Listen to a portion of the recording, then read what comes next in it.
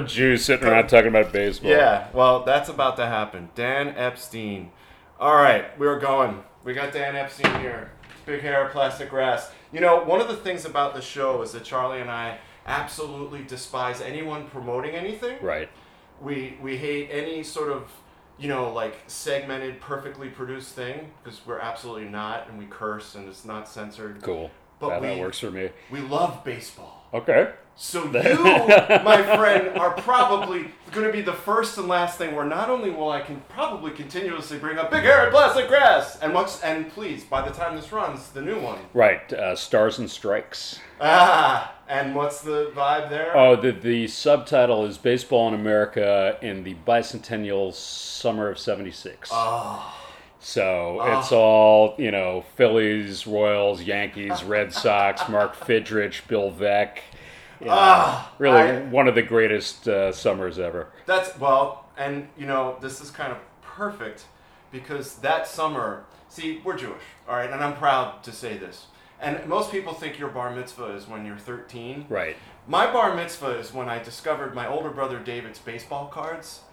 Then you became a man. I became a man. And it was around, I think I was 5, so that summer I was 5. Right, I was 10 that summer. Okay, so you far more aware of Willie Stargell and Rod Carew. I was, but almost tangentially. Like up to that point in my life, I was a total military history buff. Like my thing was G.I. Joe, and then books on the American Revolution and the Civil War, and summers I'd visit my grandparents in Alabama, and we'd go to Jefferson Davis's house and in Mississippi and stuff like that, and I was I grew up the son of a Jewish sociologist, so it's and he loved baseball, but it was there was no pressure to get involved in sports. In fact, it was almost kind of don't set yourself up for failure kind of thing. Yeah. So,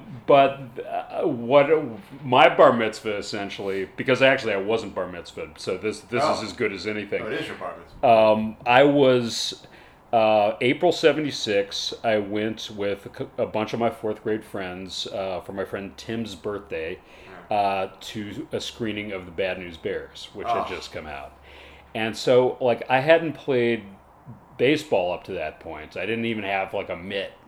But seeing these kids on screen, who could easily have been my friends, my friends, the way they swore, the way they disrespected each other, the way they flouted authority, this was us up there. And then we went back to Tim's house for cake and stuff afterwards, and our party favors and cigarettes, right, and cans of beer. Well, and his parents were actually total mid 70s hippies, drove us to the screening in a conversion van and perfect stuff. But they gave us all 3 wax packs of Topps baseball cards. And these are my first baseball cards. And it's I remember when Hank Aaron was chasing after Babe Ruth's record and all of this, but it was still it was this other world. And then all of a sudden, I open the pack and there's the Hank Aaron record-breaking RBI card. Totally know that card. And it was whoa, this is cool. I don't know what RBI means, but there he is swinging the bat. And this was also the year that Topps had spacing what there was the original Hall of Famer cards, or really? They weren't original Hall of Famers. I'm sorry, I'm whiffing on this. I actually just wrote about this, and I can't believe that's all right. Anyway, I don't remember the changes to any song ever written. I get it. But it was so there was a Ty Cobb card and a Honus Wagner card. A throwback card. A throwback card. It was Sporting News all-time All-Stars. I totally know. That's a 76 Topps? That's a 76 That's the set I brought. I brought the cards. We're that geeky. We have them here. Yeah. And so it was just this little stack of history in my hand, but it was it was kind of looking at the Rosetta Stone or something, the numbers on the back. I don't know what any of this means. But I knew that my dad knew about baseball, so I took the cards to him, and he, told me how to read a baseball card and what the different statistics meant. Right. And then I got he could sense like it was starting to, Oh, the it wheels kicks were in. turning in my head. Sure. So he gave me two things. He gave me, for my birthday, which was just like a couple weeks later, he gave me a Bud Harrelson mitt from Sears. Perfect. Crappy ass mitt. Like Yeah. it was probably more plastic than leather. But, yeah. but it was my first mitt. And then he gave me a copy of The Boys of Summer by Roger Kahn. Because he grew up in the shadow of Ebbets Field, and so so when he was 10 and 11, like around then was when that was basically actually he would have been 9 when Jackie Robinson came out. Okay. So it was like kind of so he got pulled in through Jackie. Right. And so that was, it was kind of the handing of the torch. Man. You are going to, That's incredible. And I just devoured it. Like I was, because it kind of gave me a sense of what my father's childhood was like, Sure. and like I didn't, I was growing up in Ann Arbor, Michigan at the time. Yeah. So I didn't really understand what Brooklyn, circa 1940s Yeah. was about. And then like 2 weeks after my birthday, Mark Fidrich makes his first start for the Tigers at Tiger Stadium. Cue Fidrich mania. Yeah. And from then on, it was just like all in, like the same passion and intensity I put into learning about obscure battles from World War I went into, like all of a sudden I just like at this point, like the 1968 Tigers seemed like, another century away to me. But I just started sucking up all that, and like within a year, my friends were calling me the baseball egghead because I knew every Really? Yeah, Was that bad? I just hoovered it up and could completely drop the Bobby Thompson reference, or Willie Stargell or Roberto Clemente or and all these players that I'd never seen play. And so the Tigers became my team, and then that summer, my parents had long split up by this point. My mom was living out in L.A., dancing in a performance art troupe as divorced moms did in those days, and so we went. She took me. So my dad had taken me to my first Tigers game at Tiger Stadium. The real Tiger Stadium. I love that. I love that stadium. I only went to a handful of times because we moved away from Michigan at the end of '78. So I only probably went to 6 Tiger games at Tiger Stadium. Wow. But it was, just a tremendously important experience. I only saw it on television. Yeah. In my childhood, as the Yankees, would play in the early '80s, you'd see this stadium and you go, "That is so cool! That porch, that the overhang. The overhang was in right so field. Cool." And then tear it down. Why would you need that? Right. Why would you? I mean, just like the experience of being there was so.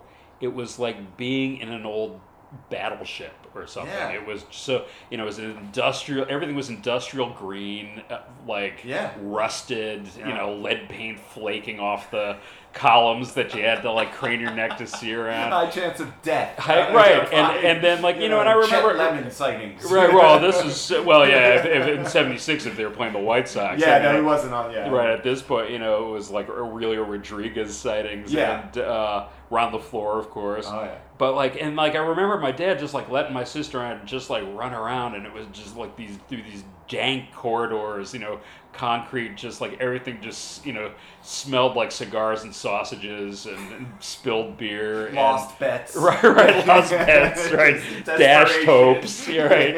And it was so powerful, and so I went back to Detroit in 2004. It was the first time I'd been back there since probably the early 90s, and of course the team had already moved to Comerica, but Tiger Stadium was still standing there, and I went on a Saturday afternoon. I drove over there, and it was like somebody had set off the neutron bomb. There were no people. I was just waiting for the zombies to come out of one of the closed down bars across the street, and I took a bunch of pictures of the stadium from the outside, and just walking around was so. it was like a dream, and I wish I probably took like 10 photos, and I wish I'd taken 100. But right, you have them? Yeah. Oh, that's so cool. So I'll dig them out and email them to you. Oh man, that'd be great. They're pretty. But so anyway, 1976, summer '76. I've seen a major league game at Tiger Stadium. Yeah. Then I come out and spend the summer in LA with my mom, and she takes my sister and I, actually the three of us and this guy my mom was kind of seeing at the time, who was actually, he was a Mayor Baba disciple. So we go to and also a Lou Whitaker fan. Well, he was a Mayor Baba. He could see it. Exactly. He So knew it was coming. So he was a Dodger fan, so he took us to Dodger Stadium in his white VW van, which was covered on the inside with like pictures of Baba that had been cut out and pasted. And I have no idea who this is, but it's like this guy is bald and has a mustache, and so is the guy that my mom is seeing, and it's sort of like wait, but this isn't him, and where are all these pictures? And she was kind of explaining this to me, and so then we go see the Dodgers play the Reds in what turned out to be like pretty much the Dodgers' last chance to catch the Reds. Oh, like a real game. Yeah. Oh, yeah. wow. No, this was like August '76, and it was like the Reds had been, it was the Big Red Machine. They were just steamrolling everybody. August sounds about right for that to be decided. And it was like they wouldn't clinch the pennant until September, but at this point it was like the Dodgers knew if they were going to get something going, like this 4-game series had to be it. And of course they wound up getting swept. Yeah. And I witnessed it. Nice.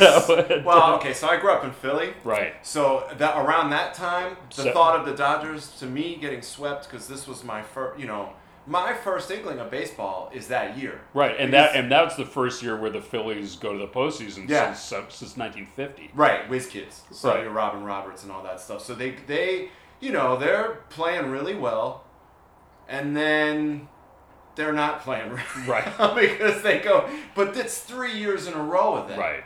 So they're always, it's funny at the same time. Like, I'm a football junkie, probably just equally as much. Mm-hmm. They're the Minnesota Vikings of that sort. They're just getting there, losing, getting there. So I become a Yankees fan because the Yankees are the team that beat my team, except for the year, they obviously they lost in '76, But that was also for the Yankees. That was their first time back since '64. That's right. So I actually rooted for them that postseason because it was like, okay, well, my dad. I was born in New York. My dad's from New York. So even though my dad told me that growing up, the only kids in his neighborhood who rooted for the Yankees were bullies, racists, and sore losers. You had to root for the Dodgers and the Giants, man. You couldn't. Yeah. Right. That was just the only way to go. But at this point, it was like. It meant so much to New York that the Yankees were back in business. Think about what New York was like at that time. Exactly. I mean, it was like a cesspool. It was almost, bankrupt. Right. And so in my book, my forthcoming book, Stars and Stripes. Are you promoting something? How dare you? I'm just tying this in, man. Stars and Stripes or something? Okay. So there are multiple moments in the book where like players from visiting teams, like who are playing in New York, get mugged, get like their hotels broken into, and like their leisure suits stolen. I mean, this was the experience of like visiting New York in the mid '70s. I love this notion of leisure suits and like really fuzzy baseball players, and they're like polyester, like, come on, guys. Yeah, with their gold chains. Free agency is happening. You have a couple of bucks now, like, get. Right. I'm gonna fill my closet up with leisure suits, man. I can get 5 for $100. That's right. Yeah, it's pretty frightening. But I'm sorry. Well, for me, so you just told me, your first, Dodgers game, Tigers game. My first baseball game.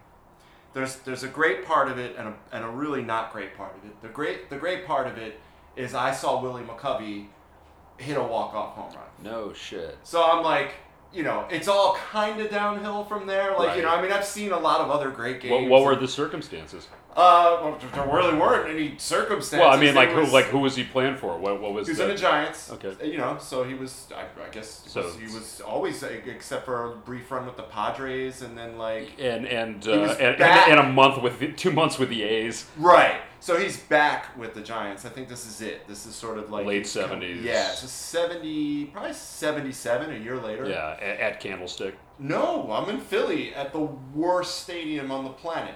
Literally it's Three Veteran. Rivers, Riverfront, Veteran Stadium. Jack Murphy, even Bush. Yeah. At the time. That was like the original concrete donut. Was it the first? Yeah. Okay. So I mean, I guess you could say Shea, but Shea was supposed to be one. Horrible for other reasons. Right. But the Shea was Horrible. supposed to be the first one that went all the way just around, stopped. but that they ran out of money, so there were no bleachers. Everything about Shea and reading about what went down to get that stadium, it sounds like hustle and graft, top to bottom. Right. And the worst stadium I've probably ever been to for anything. Even if I saw the Beatles there, I'd be like, it sucked. My dad still pines for it, by the way. Really? Yeah. What is there to pine about? I think some of it was just a moment in time thing. Yeah. Fair enough. But I also think compared to Citi Field, the new place, which is so just Yeah. I love that place, but it's just because they finally got it right for the Mets. Well, they did, but at the same time, I think he's offended by how much Brooklyn Dodger stuff they try to work in with the cupola and all this. Sure. It's this isn't the Dodgers and the Mets. These are two separate organizations, right. and it's like Paris, Germany. Right. It's like, thanks, guys. You love Paris. Here it is in Frankfurt. The Frankfurt Tower. Yeah, it's horrifying in that respect, but for anyone who grew up in our generation, and I moved to New York when I was about 15, so that would get me into New York in 86. So, Okay. Good year. Very good year to move to New York for the Mets. Not a great year for the Yankees. They were in the midst of a lot of not great years. But I would just go out there and be it's the only place where I ever sat on the third baseline and I had the best view of center field. It was just you're just hey, wow, look, it's the airport. It just made no sense. Right, and you had the planes going overhead, and you know, and then my two biggest memories of Shea Stadium, or most vivid memories. One are of seeing Doc Ellis in his running on fumes season of '79. Give up just a bomb to Greg Luzinski that just practically broke a seat. And then the other memories of going to a Mets game in 80, I think it would be the summer of '81, and just the line to the men's room, and this was not a packed house, but even so, the line to the men's room was ridiculous. Just not enough facilities. Yeah. So a chant went up from the guys waiting in line of sinks, sinks, sinks. And so immediately a bunch of guys start pissing in the sinks, and then the chant goes up, phone booths, phone booths, phone booths. So people start going pissing in the the line of phone booths. Sure. On the and it's good times. Welcome to Shea. Yeah, keep it classy, Shea. Horrifying. Oh my God. Well, all right, I'm going to segue into that to explain something about my childhood and baseball cards, because you had brought this up, and I figured you would enjoy the next little run here. But my intro into baseball cards, two things about baseball cards for me. One, my first group of cards that I ever got my hands on and what I ever figured out were stolen from my older brother. So that was already great. I pissed my older brother off, which always... You stole them from him. He had them, and he was too cool for school because he's 5 years older, and he was already getting into Zeppelin and The Who, and I was like, wait a minute. These are really cool, and they're jammed in a dresser, and you're not checking them out. Come to daddy. Right. So I can smell them. Oh, yeah. I'm sitting there, and they're I think they were all 73 and 74 Topps cards. Nice. Killer years, Great players. Great players. I'll never forget that there's this Steve Garvey card, and it's it's not like up and down. It's like a profile where you have to flip the card where it's left to right. It's not, right. You know, they started that with the 73 cards. Is that? Yeah, okay. That's like a lot of people. A lot of people hate that set. A lot of people love that set, both for the same reasons. Right. Because the purists get pissed that Right, it's flipped, but also like a lot of the cards in that set, like they've got the wrong guys on the cards, or like the photos are really half-assed. The wrong guys I don't know about, but yes, like the 73 Joe Rudy card has 3 A's on it, none of whom are Joe Rudy. Really? Yeah. I never knew that. Check it out sometime. I also know that's the year where the Padres were going to move to Washington. So that was 74. Is that 74? Yeah. So it's the 74 set. Right. That's the set that I'm actually thinking of. It says like Washington and National. And Randy Jones, and then I think McCovey or Winfield. Yeah. McCovey, Winfield, and all that. So anyway, I get into these cards, and in a whole other separate thing, he had 200 cards, maybe 200 cards. So while your father taught you how to read the back of the cards, I knew what the backs were. Right. What I didn't know was where's Cedar Rapids? Where's why I pick up the Bucky Dent rookie card of that year, and I'm like, where is? And I think he played AAA ball in Wisconsin. I was like Madison or whatever, and I'm like, what are these guys? Well, he's on the White Sox. Why are there 8 years of West Des Moines? Cedar Rapids, Des Moines, Ogden. I Birmingham. I totally attribute this whole run of totally abstract thinking to reading these cards and being like, what did these guys do? Did they work at a dry cleaners? Probably, yeah. They're the assistant at a dry cleaners in Cedar Rapids because they're making $90 a month. Right. But anyway, longer story shorter, my grandmother gets wind that I'm sort of excited about cards. Now here's the ultimate. I think this is why I never got into drugs, and I'll explain this.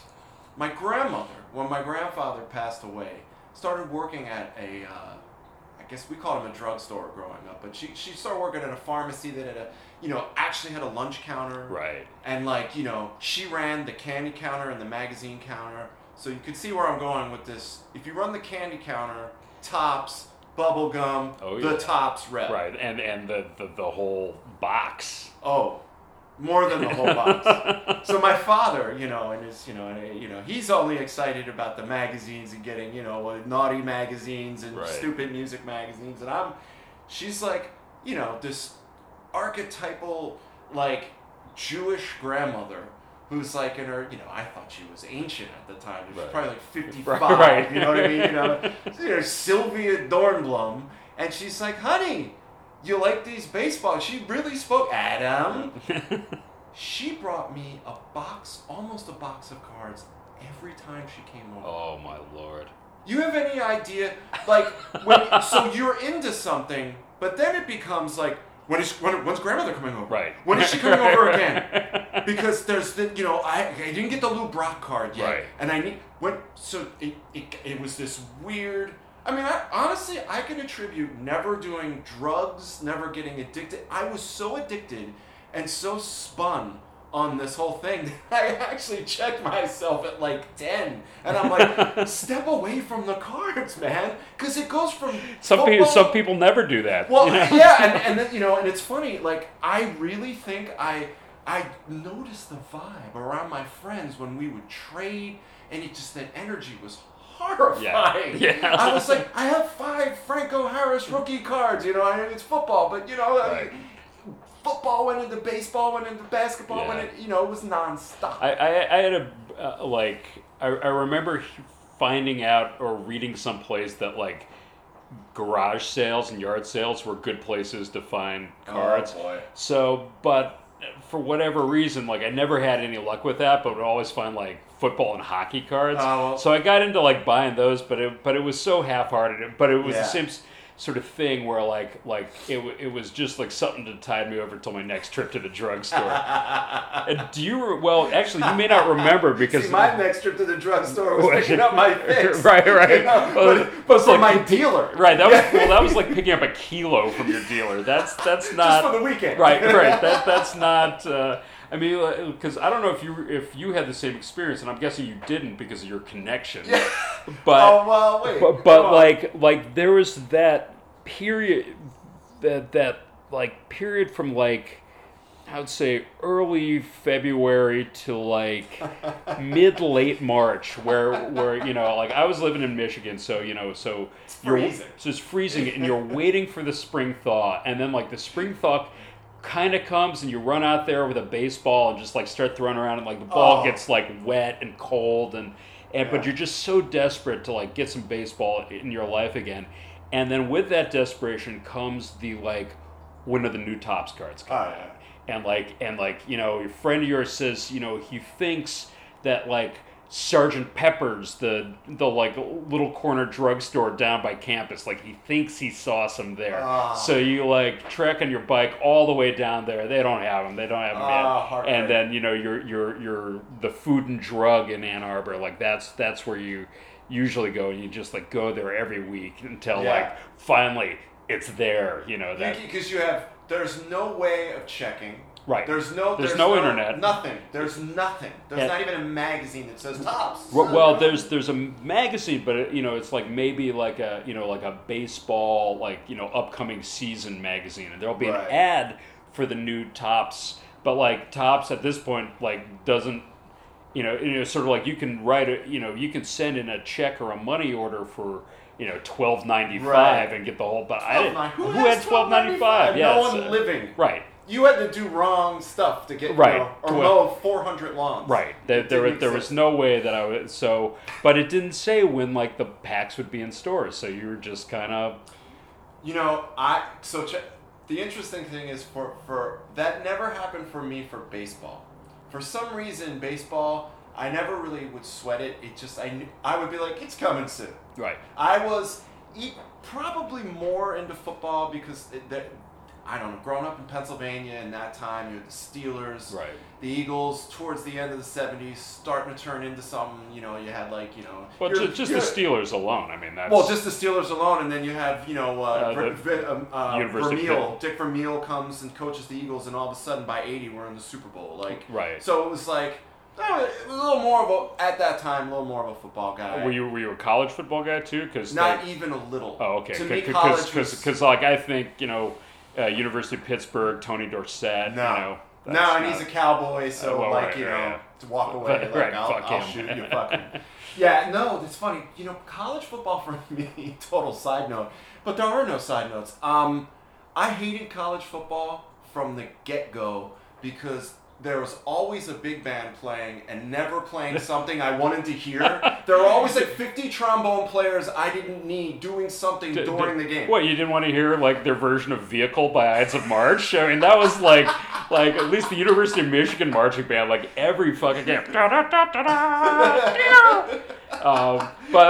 growing up in Ann Arbor, like college football was everything. And then we had the Detroit Lions up the road who sucked. So like I never got into NFL as a result. Well, that's right. Yeah, the Lions, man, they were atrocious for like 40 years. I get it. Right. So like for me, like the thing would happen with me that happened with you, like football. Football is like it's summer turning into autumn, and I would be.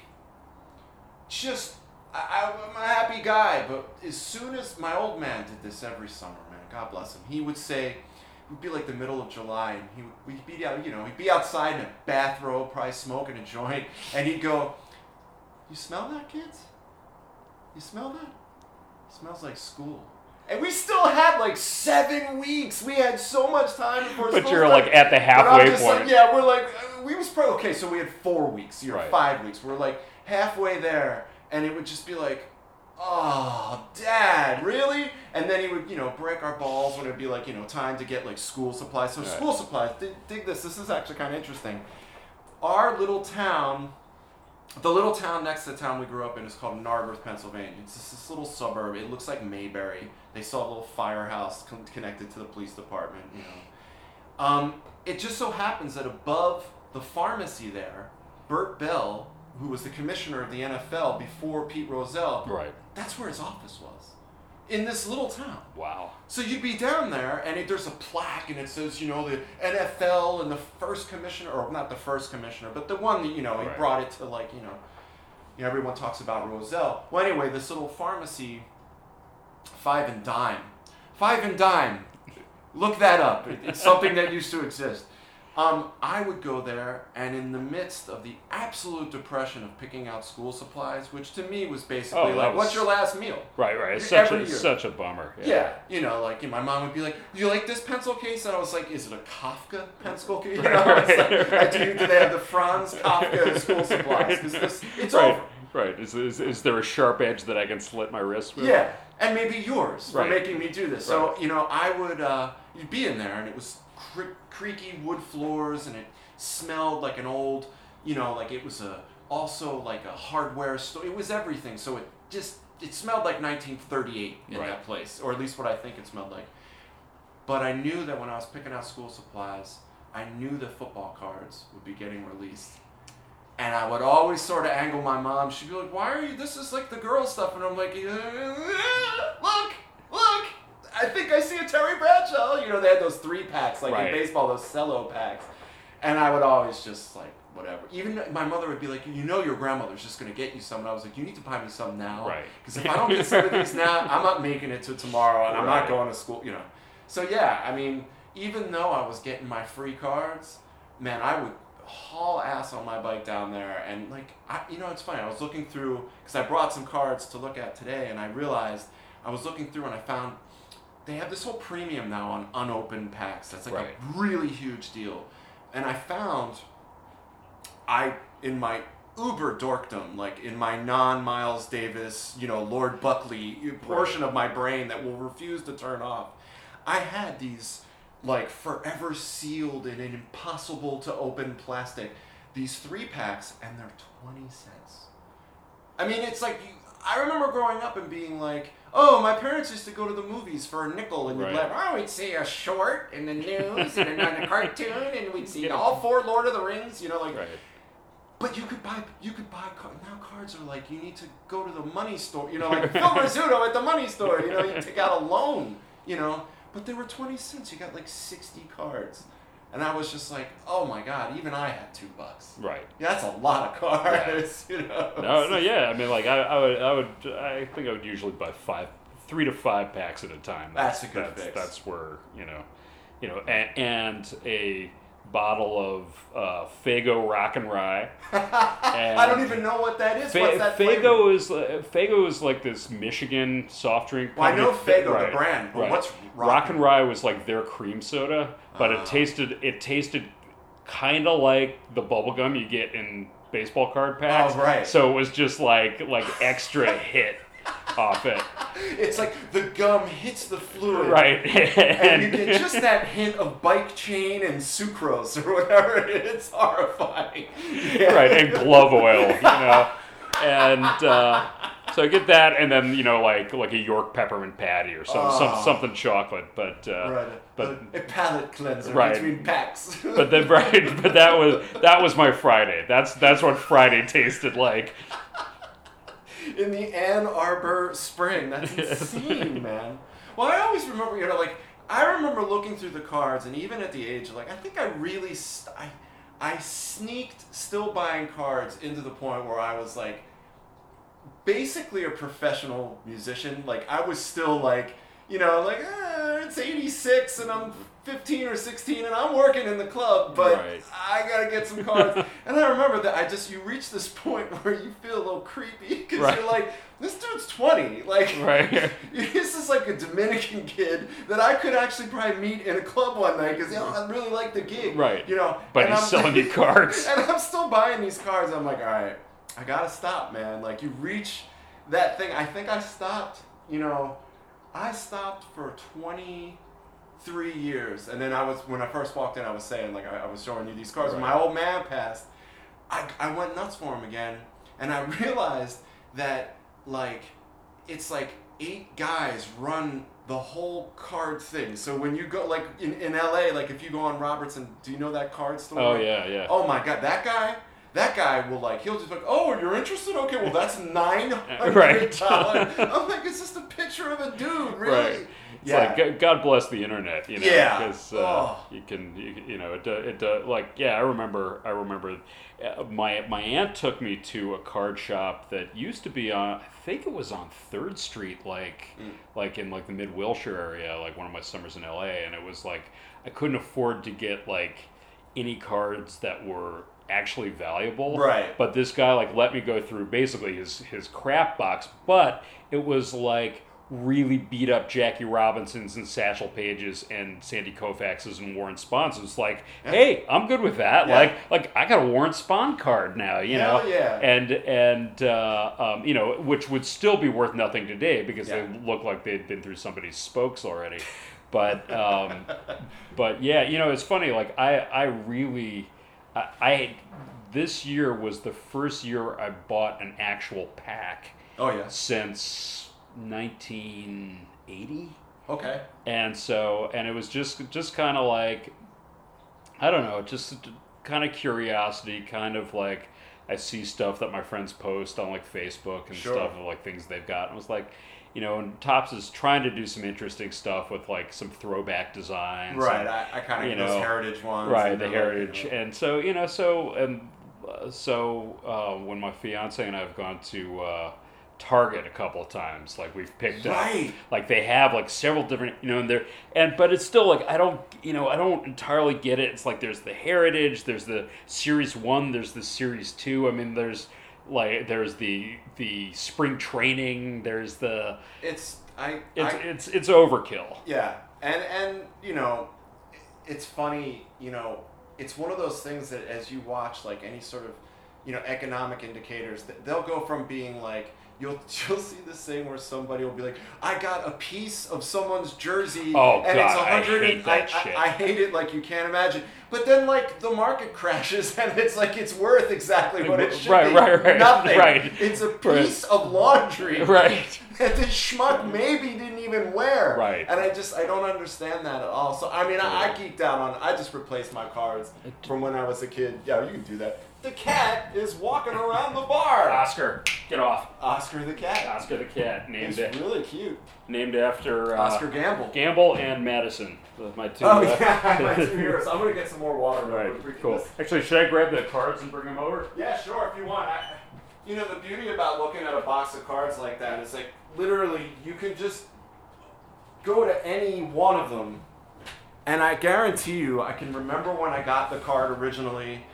Or, you know, my first thoughts of it, or like, you know, it's like records. Or, you know, especially like 45s for me. I got like basically that obsessiveness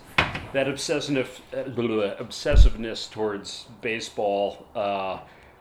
Later veered hard towards music. So it's like, you know, that's.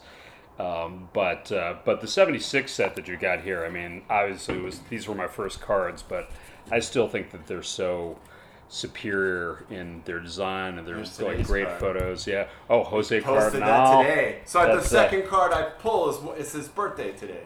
That's right. Jose Cardinal, who had really, I mean, next to Oscar Gamble, he had perhaps the best fro of any ball player in the 70s. And he's an interesting cat. I actually met him a couple of years ago at Cubs Fantasy Camp. Did you get the costume and play? Oh, I got the costume and played. I could never have afforded it myself, but it was like a gift.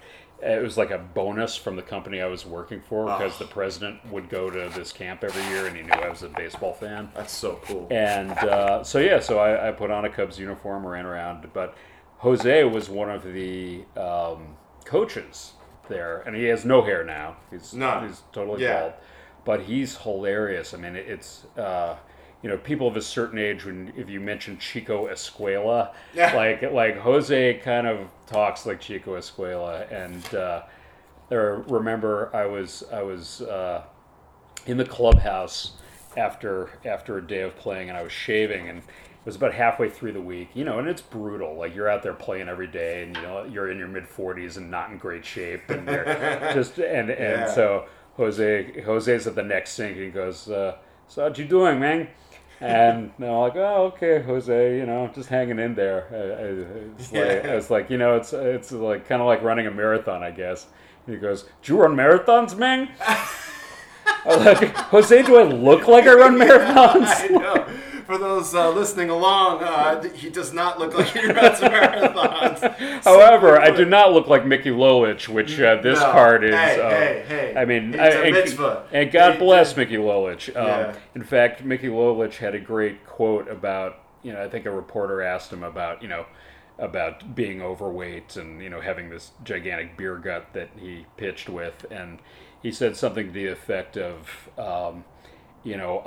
I'm good for the game because your average guy at home he's watching TV and he's like, hey, there's a guy out there on the mountains fatter than I am.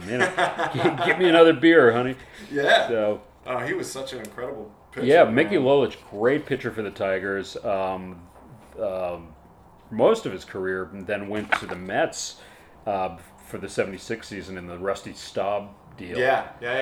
And Staub ended up being an all-star for the Tigers that year. And Lolich actually, people don't remember this, he actually pitched pretty well for the Mets, but got no run support and was shelled actually by some thugs in the Shea parking lot back to Shea. Really? Yeah, he and his wife were leaving after a game one time, and a bunch of kids just were throwing rocks at his car. There you go. New York. New York in the 70s. It's a toilet. I moved to a toilet. You were talking about fantasy camp. Yeah. I actually have a friend, a writer friend. Actually, a famous jazz liner note writer, a guy named Ira Gittler. Mm-hmm. And he's friends with hockey fanatic. So it's one thing to go to, maybe you're in your mid-40s and you're out of shape and you go to baseball fantasy camp. At least there's some beer or something. Right, and you're standing around a lot of the time. Fantasy hockey... Oh, good Lord. Is so brutal. And these guys played in little recreational leagues and whatever. So they went to it would have to have been it was Gordie Howe that took part in this league. I'm not sure if it was probably a Red Wings, right. fantasy camp. Someone was talking shit with Gordie Howe, who at this point is in his 90s. Yeah, he's literally telling stories about getting drunk with Ty Cobb. Right. He's that old, And I guess as the story went, the guy talked so much shit, and he was like, "Come on, bring it." He said that Gordie Howe checked this guy so legitimately and so hard. He said he knocked him out. He was like, "You want to play? Right. And you want to talk shit for 3 days? This is what it's going to feel like to get Gordie Howe." And I was always thinking to myself, what the hell are you thinking about? Provoking a guy that played into his 50s, professionally, schmuck. Yeah. Not a smart move. But here's something this is what I was talking about earlier, though, to segue back into baseball. I'm holding a card number 472, the 1976 set, Bob Davis. Wow. Okay. Nothing. Not even. Yeah, rings no bells. Tri-Cities. Ah, yes. In 71, he summered in Lodi.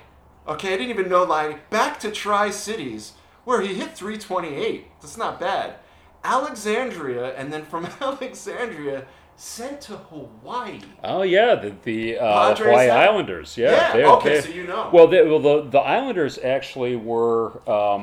they're a Pacific Coast League team, and I had a friend who grew up in Hawaii and said that, you would get the guys who are in the minor league system who are kind of up and coming, and I think they're a Padres team, but also they may have been associated with somebody else for a while.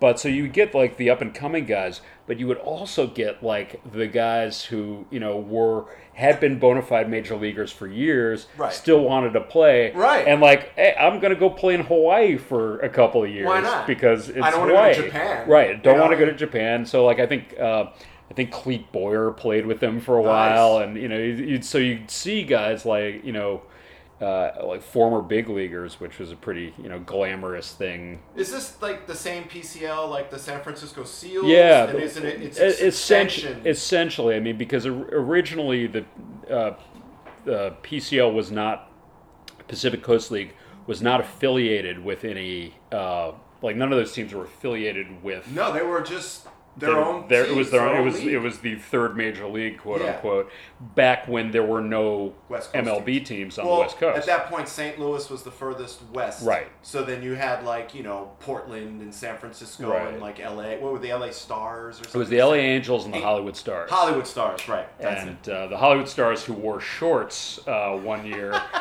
which Bill Veeck stole that. Pre-Veeck, and there was a San Diego Padres PCL team, and then when obviously when Major League Baseball moved out to the West Coast, that started to die off, and then it sort of got those teams got subsumed into the organizations of specific franchises. So it's almost like, in a way like the AFL and the NFL, like there were just teams that just were like, hey, we got to bring you in. Your territories we're not in. Right. I mean, I think of San Francisco, and it's like, Lefty Gomez, Joe DiMaggio, like, all these players. San Francisco are just, Seals, Yeah, the West Coast teams, and just say, we're going to buy their contract, and, Bob Davis. Bob Davis, who, and I said this on the Big Hair and Plastic Grass Facebook page, he looks like he's 43 in this shot. So many of those. How old is he there? He's 23. Yeah. He's already had, like, a couple of Summers and Tri-Cities will do that to you. Yeah, one summer in Tri-Cities. It's like a Tom Waits song, Wow. But he batted 167 in Lodi. I think Lodi was rough for anybody. Yeah, stuck in Lodi again. But yeah, I would just look at these cards and learn everything about where I would actually, think to myself like, wow, this guy's really trying to get on this card and stick. Right. And just, I didn't know, like, they wanted to get their pension or they wanted... I was just like, wow, the dedication, it's like, it's kind of like being in an indie rock band, in the last 25 years, in a van that smells like farts, it's just like, people glamorize this thing of like, you're in a band or you're like, play minor league ball at the A level for 5 years and like. Well, and I mean, even now it's not glamorous. I mean, but it's way more glamorous than it was in the 70s. It has to be. It has to be. It's and cultural. Right. Yeah, you got Dominicans and Venezuela. It's like there's and there are actually great books that sort of I don't. Have you read Bullpen Diaries or Odd Man Out? I've read Bullpen Diaries. Yeah. They're, so you just like just insane existence in the minors. Right. This is so great, this box of 76 cards you got here, because it's just like, really, you just reach in and pull stuff at random and all kinds of treasures. Boom. Bob Robertson. I was fascinated by that name. It's like, who named Robertson would name their kid Robert? It's like, and I remember just going over this in my mind. It was like Robert Robertson, Bob Robertson, Bob Bobertson, it's like a word game. Yeah. All right, the second one I pull out, Jenkins. Oh, man. yeah. It's like Fergie was also at the Cubs fantasy camp that I went to, and so I can say that I've had a bona fide Hall of Famer give me shit about the length of my hair. So I was really hungover, sitting in the clubhouse the first day, and I feel somebody flicking my hair, and I look up, and it's Fergie fucking Jenkins. And he goes, "You do have a barber, don't you?" Oh. So, well, if anybody's going to give you shit about your hair, Fergie Jenkins, it could be... Well, he's also bald now, so I think that there may have been a touch of jealousy. Yeah. Let's say. And I did, quote unquote, take batting practice from him, which basically consisted of him dropping a ball in a pitching machine. He's not going to actually But I did get a hit off Lee Smith, though. I can take that to my grave. No, you did not. Yes, I did. Well, you did. Yes. But you didn't. I'm sorry. I didn't get a hit off Lee Smith in his prime, but if you saw Lee Smith now, I mean, no. Lee Smith looks like he could still come in and do at least an inning of mid relief work. He is like just a beast. Yeah, beast, and he still can wing it. And that's amazing. And there's all kinds of crazy movements on the ball. So what were the circumstances? Was it like a game? Yeah, the final game of the camp. It's basically coaches versus campers. So each team of campers gets one inning to basically score as many runs as they can off the coaches. So I actually was the last guy up for my team and got a hit. I was so freaked out the first two pitches. Like I swung nowhere near the ball because it was just like Lee Smith, and then somehow made contact with the third one, and it went up the middle. So nice. Who did it go by? God, who was playing? I think it was like Carmen Fanzone, nice. and I forget who was playing short, but Carmen Fanzone. That's a good time. So man. So very. Did you score any runs on it? I mean, did you drive any in? No, I didn't. There was nobody on base, and I just kept running because it was like why not? And they finally because there was going to be nobody coming up behind me, and so it's just like why not? So there was once they realized I kept running, there was some concern. So, but it's not just the hair. That's right. Yeah. Stay out of his way. They tagged me out as I was rounding third. So that's awesome. Get Epstein. Right. Epstein! Don't let him score. Yeah, exactly. Oh, that's spectacular. Yeah, so that was pretty amazing. So that's obviously you said it was a Cubs. Yeah, that was a Cubs thing, and the Cubs. Feel a little dirty at a Cubs. No, thing, not at all. Because I was a Tigers fan and a Dodgers fan first, but then in late '79, I moved from LA to Chicago, and was indoctrinated into the Cubs cult at that point. I was actually more excited about moving to Chicago because of Bill Veeck. He was still the owner of the White Sox at the time. And I was moving to Chicago essentially 6 months after Disco Demolition. So that was all anybody in my age group was talking about. Sure.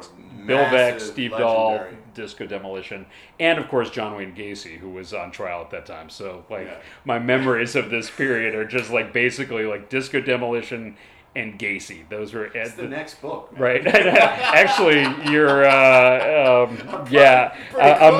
a step ahead of you, but yes, that is the next book. So it's funny. I just finished the Veeck book, which is just called Bill Veeck. And it's good. Not his own autobiography. No, he had 5. He had every 10 years he would do another one. Right, no, I'm spacing on the guy's name, but yes, it came out last year. Yeah, it was really, I thought it was a really good book. The only beef at all that I had with it was that it devotes all of 4 pages to the 1977 Southside Hitmen, which was a huge deal at the time. I mean, that team was no one expected them to do well, and they had Oscar Gamble and Richie Zisk, and then a bunch of cast-offs, and they actually almost took the division from the Royals. Now that's the team that he built because he didn't really have a lot of bread, and he got all the guys that had one more year of before free agency. What's that called? They had the rent-a-players, they called it. And that's the year that Reggie was on the Orioles. Right. So you're just whoa. Right. Well, yeah. It was the option year.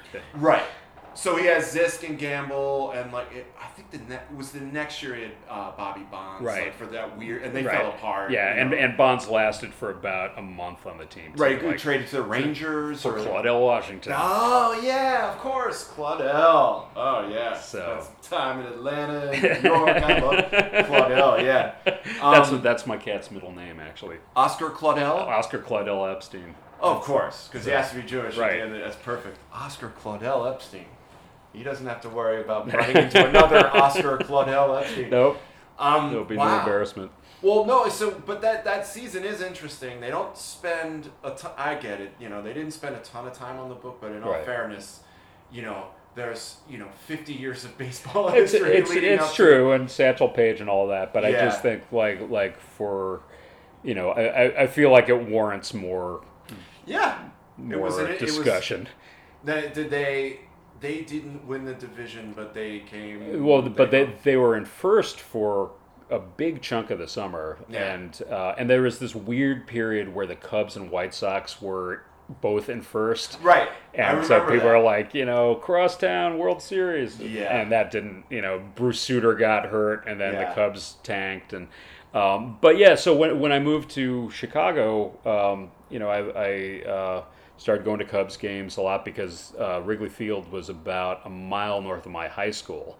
So and at the time it was all day games, and at the time if you showed up like after the 5th or 6th inning, you're in there. Yeah, they'll just let you come in. So I spent a lot of time at Wrigley, and so I definitely feel like the Tigers and Cubs are my two teams. So being at Cubs Fantasy Camp made a lot of sense. Oh well, and no longer Dodgers. Not feeling No. I mean, even though I live like a mile away from Dodger Stadium, I mean, I like the Dodgers, and and I have a lot of respect for their history and stuff, and I'm but it's all those years of watching Frank McCourt and Fox, and just like they went through so many bad periods of ownership and management like over the last 20 years, and the last 20 years that I lived in LA, like it's been hard to feel any affection for them. I'm still pissed they moved from Brooklyn. Yeah, well, I wasn't even alive, and I'm pissed.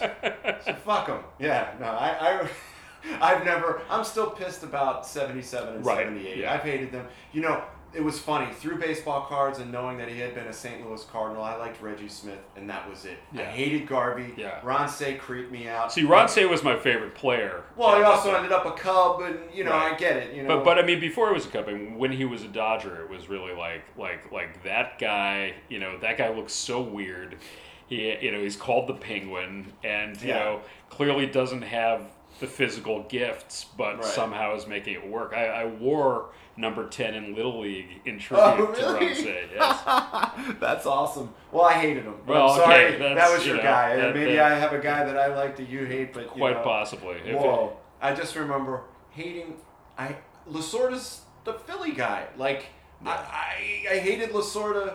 I'm hateful. I mean, the bottom line is, I can hate, and I hate hard, and don't bring up the Dallas Cowboys, and we'll be good. But yeah, it's that's definitely an interesting era, to move to Chicago and become, a Cubs, and obviously not a White Sox fan. You couldn't become that much. No, but the it's an interesting dynamic, and I talk about this a lot with friends who aren't from Chicago and don't quite get it, but it's like people on the north side are Cubs fans. People on the south side are White Sox fans. Yeah. But Cubs fans, if the White Sox are doing well, as long as it's not against the Cubs, like in an interleague game, they will support the White Sox. Like when the White Sox went to the World Series in 2005, everybody was like, yeah, like they won one for Chicago. That's great. When the Cubs, when and if the Cubs ever go to a World Series, the people on the White Sox will, and the White Sox contingent will root for whatever team is playing against the Cubs. They just want to, it's pure hatred. I was taking a good friend of mine to it's gone now, but my favorite Italian restaurant in Chicago was on the South Side, just like in back of Chinatown, and he was from Boston, and didn't really get it, and I explained this to him as I explained it to you, and then we get out of the car, and right by where we parked on the sidewalk, some kid had scrawled in multicolored chalk, "Cubs suck." And it wasn't White Sox rule, it was Cubs suck. It was just like just this, pure, I mean, you think you hate hard? Yeah. You don't hate anything like a White Sox fan hates anything Cub related. Wow. Why? Does it go back to like the 1880s? Or it's tough to say because people like to draw it as a South Side is working class and North Side is yuppies, but like that didn't really start happening till the mid 80s. Yeah. Like I was going to Cubs games in the early 80s, and it was dicey in Wrigleyville. Like there were gangs there. You had to be careful and hanging around there, and the yuppies didn't really start. it was kind of like the Yuppies started moving into Wrigleyville around 1984 when the Cubs actually like made it to the playoffs that year. Great teams. I mean, Yeah, they had, great. They had a nice, they stole all my Phillies. Yeah, right. Basically right. Dallas Green just cherry picked Bob Dernier, right. and, Ryan Sandberg, obviously, and Moreland. Boa. Yeah. Keith Moreland, yeah. DeSarge, Gary Matthews came out. Yeah. Just I hated. I mean, I was kind of happy. I liked those guys, but it was just like, really? Yeah. It's just Phillies West. Just an aside, I got to know Dernier and Moreland pretty well at Cubs camp. Two of the coolest guys you will ever meet. Moreland, it turns out, is a huge soul and funk fan. Oh, nice. And was telling me about like going to see James Brown in like, where is he from? Like Moreland, I think, is from Dallas or Houston, but like I know he's from Texas. Seeing James Brown in Texas in like '74 and being like one of 3 white guys there and stuff. And man, really? So, yeah. Oh, that's so cool. So it really. I always, it's funny. Even though I'm from Philly, the one thing I did think was like, it's so cool that these guys, you can get traded anywhere, but to get traded from Philly to Chicago, that is just, it's all like you just stepped stepped man. up. You just like. I kind of hate on Philly a lot. Certainly the way the way Philly fans treat the Philly players versus the way Cubs fans treat Cubs players. Phillies fans treat each other. Well, yeah. You have no idea. I went to a wild card Eagles-Giants game about, I guess it was probably about 07, or 06 or 07. I think it was 07. I'd never seen so many fans of the same team beat each other up. Yeah. I mean, it wasn't even like the middle of the first quarter of a game that was about to be won. They didn't know, like on a walk-off, a field goal. Walk-off field goal. Excuse me, you stupid. No, but it was going to be won. Akers kicks a field goal, and the Eagles win, and then they lose the next week. Right. Which is pretty much the history of that team. But yeah, and I just remember. I mean, I've been to plenty of games all over the country. I've never seen fans from the same team kick the shit out of each other. Maybe for other reasons. Right. I've seen plenty of fights in stadiums. Yeah. This was like guys really both rocking the McNabb jersey. Right. It was loser central. Like they were drunk and a fight would make the night complete, as Mose Allison once said. Like it was Dumbville. Yeah. So Chicago, way cooler. I mean, the first time I went to Chicago was 1981. My father had produced a Neville Brothers record called Fire on the Bio, and they opened for the Stones. And the first concert I ever saw in my life as like a concert at the Rosemont Horizon. Rosemont Horizon, and we stayed at the dump across the parking lot because my dad was like, we drove there. We drove from Philly to Chicago to see the opening act. I ended up backstage like playing like first generation video games with Charlie Watts and Bill Wyman, not knowing who they were. Right. I didn't give a shit. I wanted to see the Nevilles. I didn't know who the white guys were. I was like, yeah, the Nevilles, man. So we're Meanwhile, all my friends who went to the show was like, yeah, there was the Neville brothers. They're like boom, boom, just grooving out, and they're you know what? Keith Moreland would have dug that shit. Oh yeah, that's he probably was there. He may have been, yeah. Although he probably wintered in Texas. But, in '81, I think Moreland was in the Phillies. Oh right, he was still in the Phillies organization. Yeah. But maybe I like the thought of him being there. Maybe he saw him at the vet. Exactly, or he saw them as a kid in Texas, on the same tour. But I just thought it was so hip. Like I'm thinking, and I was this kid that was like, I was fascinated by the fact I'm like, whoa, wait a minute, don't they play like hockey or basketball in here? Like that was to me like way cooler. That the Stones to me, and like my brother is 5 years older. Right. Him seeing this, he ended up working with Keith Richards. Right. He worked on Richards' first solo record. Like that was like all right. Right. It's like when Darth Vader goes, I'm stay on target, or whatever. Right. He was locked I was like, I want to be the bass player in the funk band. That's me. So yeah, but Chicago, man, we had a blast, and I'll never forget my old man, like in his infinite P.T. Barnumness. Like we drove there, and then we drove to Texas for a wedding. I'm like, why are we driving like 3,100 miles, man? Right. Get some plane tickets. We can do this in 3 hours. It was great, but I fell in love with Chicago, man. Like right then and there. It's a great city. I was actually just there for the first time in a while, and you know, it's. I don't know that I'd ever move back there, but it's a great place to visit, and really always has been. I mean, you know what? I've always found that like anywhere you go in this country, if you say you're from Chicago, like people will give you, you know, respect and possibly even love, because it's just like, because everybody has had a great time when they went to Chicago. It's like the John Goodman of America. Right. Like, how can you hate? Exactly. It's like, everybody got drunk on Rush Street or Division. Everybody had a great deep dish pizza. Everybody had, you know, like saw a game at Wrigley Field, or you know, or they went out to Mr. Beef's. Right. With the Al's or Mr. Beef or Portillo's, where I went recently. Okay. But you know, there are so many just like immediately positive associations without this sort of like, you know, the negativity that can be part of the New York or LA experience, you know, or San Francisco is just a little too liberal for people's blood or whatever, you know. But it's like, but if you say you're from Chicago, it's like, well, you got to be good people. You know, it's America's city. Right, you know. It's America's city. Right. You know, New York, right. It's stealing our money.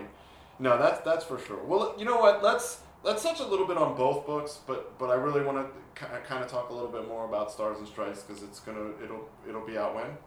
April 29th is the release date. Oh. You stayed in the 70s. Yeah. So was it something that came up during the research and the writing of the, you know, of Green Hair and Ham. Green Hair and Ham. You should do a children's book. Green Hair and Plastic Grass. Big Hair and Plastic Grass. Did something happen during the writing of that book? Yes. And then? Basically, you know, Big Hair and Plastic Grass, most of the book is, each chapter it's a year-by-year, season-by-season thing. Writing the 1976 chapter in Big Hair and Plastic Grass was, out of all of them, the most frustrating, because I felt like that year had so much color, so much interesting stuff going on, and I just, you know, it didn't have enough room to really do it justice in the, you know, just in like 20 pages. Right. I've also long believed that 1976 is a really important season, because in addition to everything we've already talked about, that's the year right before the free agent floodgates open. You know, the first free agent draft is in November of 1976. That is the year where Ted Turner takes over the Braves. It is the year where Charlie Finley tries to essentially just, you know, dismantle the greatest team of the 70s with a fire sale. He succeeded by that. Which he did succeed, not as quickly or as lucratively as Mr. Finley would have hoped. But you know, and of course, like the Royals Yankees playoffs was just insane.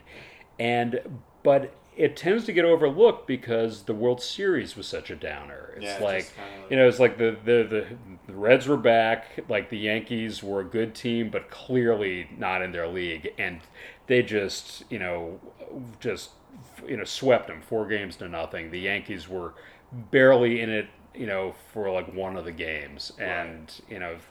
Maybe some semi-upside to that as a Yankees fan is like they got their feet wet again. Exactly. And they're ready to come back and kick some Dodger ass. Right. And you know, and Steinbrenner, you know, for all his faults, saw that they needed a Reggie Jackson, and you know, you don't get a Reggie Jackson type. You get a Reggie Jackson. Whereas like Billy Martin wanted Joe Rudy. You know, Joe Rudy would not I feel pretty confident in saying that Joe Rudy would not have led the Yankees to a World Series victory in '77. I don't think he would have. So there's all this stuff, and then all this cultural stuff, like the bicentennial. Like that was such a weird and interesting time to be alive, to be a kid, especially in America in 1976, and it was like the first year in ages where we're not involved in a war anywhere. You know, weird. And for such a warring culture, right, to have its birthday, and it's like, hey, we're not at war. Right. And this president, he's kind of a nice guy. Right. Carter gets elected, and then the whole, you know, what I say in the book, it's kind of like it's like for once we embraced our inner Ben Franklin instead of our inner John Wayne. You know, it's just like, yeah, America, like, we came up with all these great ideas and inventions and, you know, and you know, this great experiment of democracy, and it works. Let's build a space shuttle. Right. You know, let's paint the fire hydrants red, white, and blue, you know, and celebrate. And so, like, but then again, you've got, like, you know, riots over busing in Boston. You've got Mayor Rizzo in Philly, like trying to get the National Guard to come in. One of the worst human beings. Ever. Yeah. And you got, you know, in Baltimore, they try to make the world's biggest cake, and it gets overrun by rats, and, you know, I mean, there's just like all this stuff that I find incredibly cool. And so, how many pages on the rats? You know, if only they'd gotten their own. I'm writing right. If only they'd gotten their own baseball card, that would have been awesome. So, you know, and then music. It was this really interesting period where punk rock is really, you know, starting to happen in New York, but it hasn't really, you know, you know, the Ramones go to England and play on the 4th of July there. And that's like huge for the British punk scene, but they don't really influence the rest of America in the same way. So it's, you know, this sort of reverse invasion. Disco is happening, but it hasn't reached the critical mass that it will with Saturday Night Fever. Right. You know, so and soul music is kind of like becoming disco-fied. Johnny Taylor has the hit with Disco Lady, you know, and, you know, which is basically just like a 40-year-old black man, like, talking about how, like, you know, like, how he's checking out this girl on the dance floor. It's really creepy if you listen to the lyrics. Creepy. But you know, if I think of soul music, that's the crossroads for it just slowly beginning to just die. I mean, you know, the 80s are right around the corner, and it becomes lush, overproduced, and, you know, a lot of it, like, you can't really tell what's soul, what's disco. Then you've got, like, Boston's first album comes out in '76, which is made for about the same amount of money that the Ramones' first album is made for. Yet it's just this, like, sonic cathedral of, you know, crushed velvet guitars, and so it's there. It was just, you know, just a time of so much transition, you know, musically, baseball, movies. That, you know, Rocky comes out, and all of a sudden, like, nobody wants the anti-hero movies anymore. You know, isn't Jaws that summer? Jaws is '75. Is it '75? But Carrie was '76. Carrie and Rocky. Right, Carrie and Rocky. Actually, they came out around the same time, but '76. You know, you've got, like, Bad News Bears, Taxi Driver. You know, when Taxi Driver is like the ultimate, like, New York fucked up anti-hero film. Absolutely. And so that comes out in the spring, and then in, like, November you get Rocky. And it just, everything flips. Yeah. So I just felt like this needs its own book. And plus it's an excuse for me to, you know, live in 1976 every day for several months while I did the research and wrote about it. And I had a blast, and I hope that comes through in the actual book. I hope so too, because I haven't read it. So apparently I have to wait. I'm not special. Ladies and gentlemen, Dan Epstein on the podcast. Thank you so much for joining Adam. us. This was a pleasure. This was beyond a pleasure, because I didn't have to talk about jazz. I finally got to talk. Charlie, we didn't talk about jazz, man. We didn't get, like, bitter, angry people. But meanwhile, you're like, Adam Dorn tells me, yeah, me and Charlie Hunter have this podcast. So I'm thinking, like, oh, cool, I get to talk about jazz for a change. Nope, no jazz, Epstein. Verboten. Shalom. Shalom.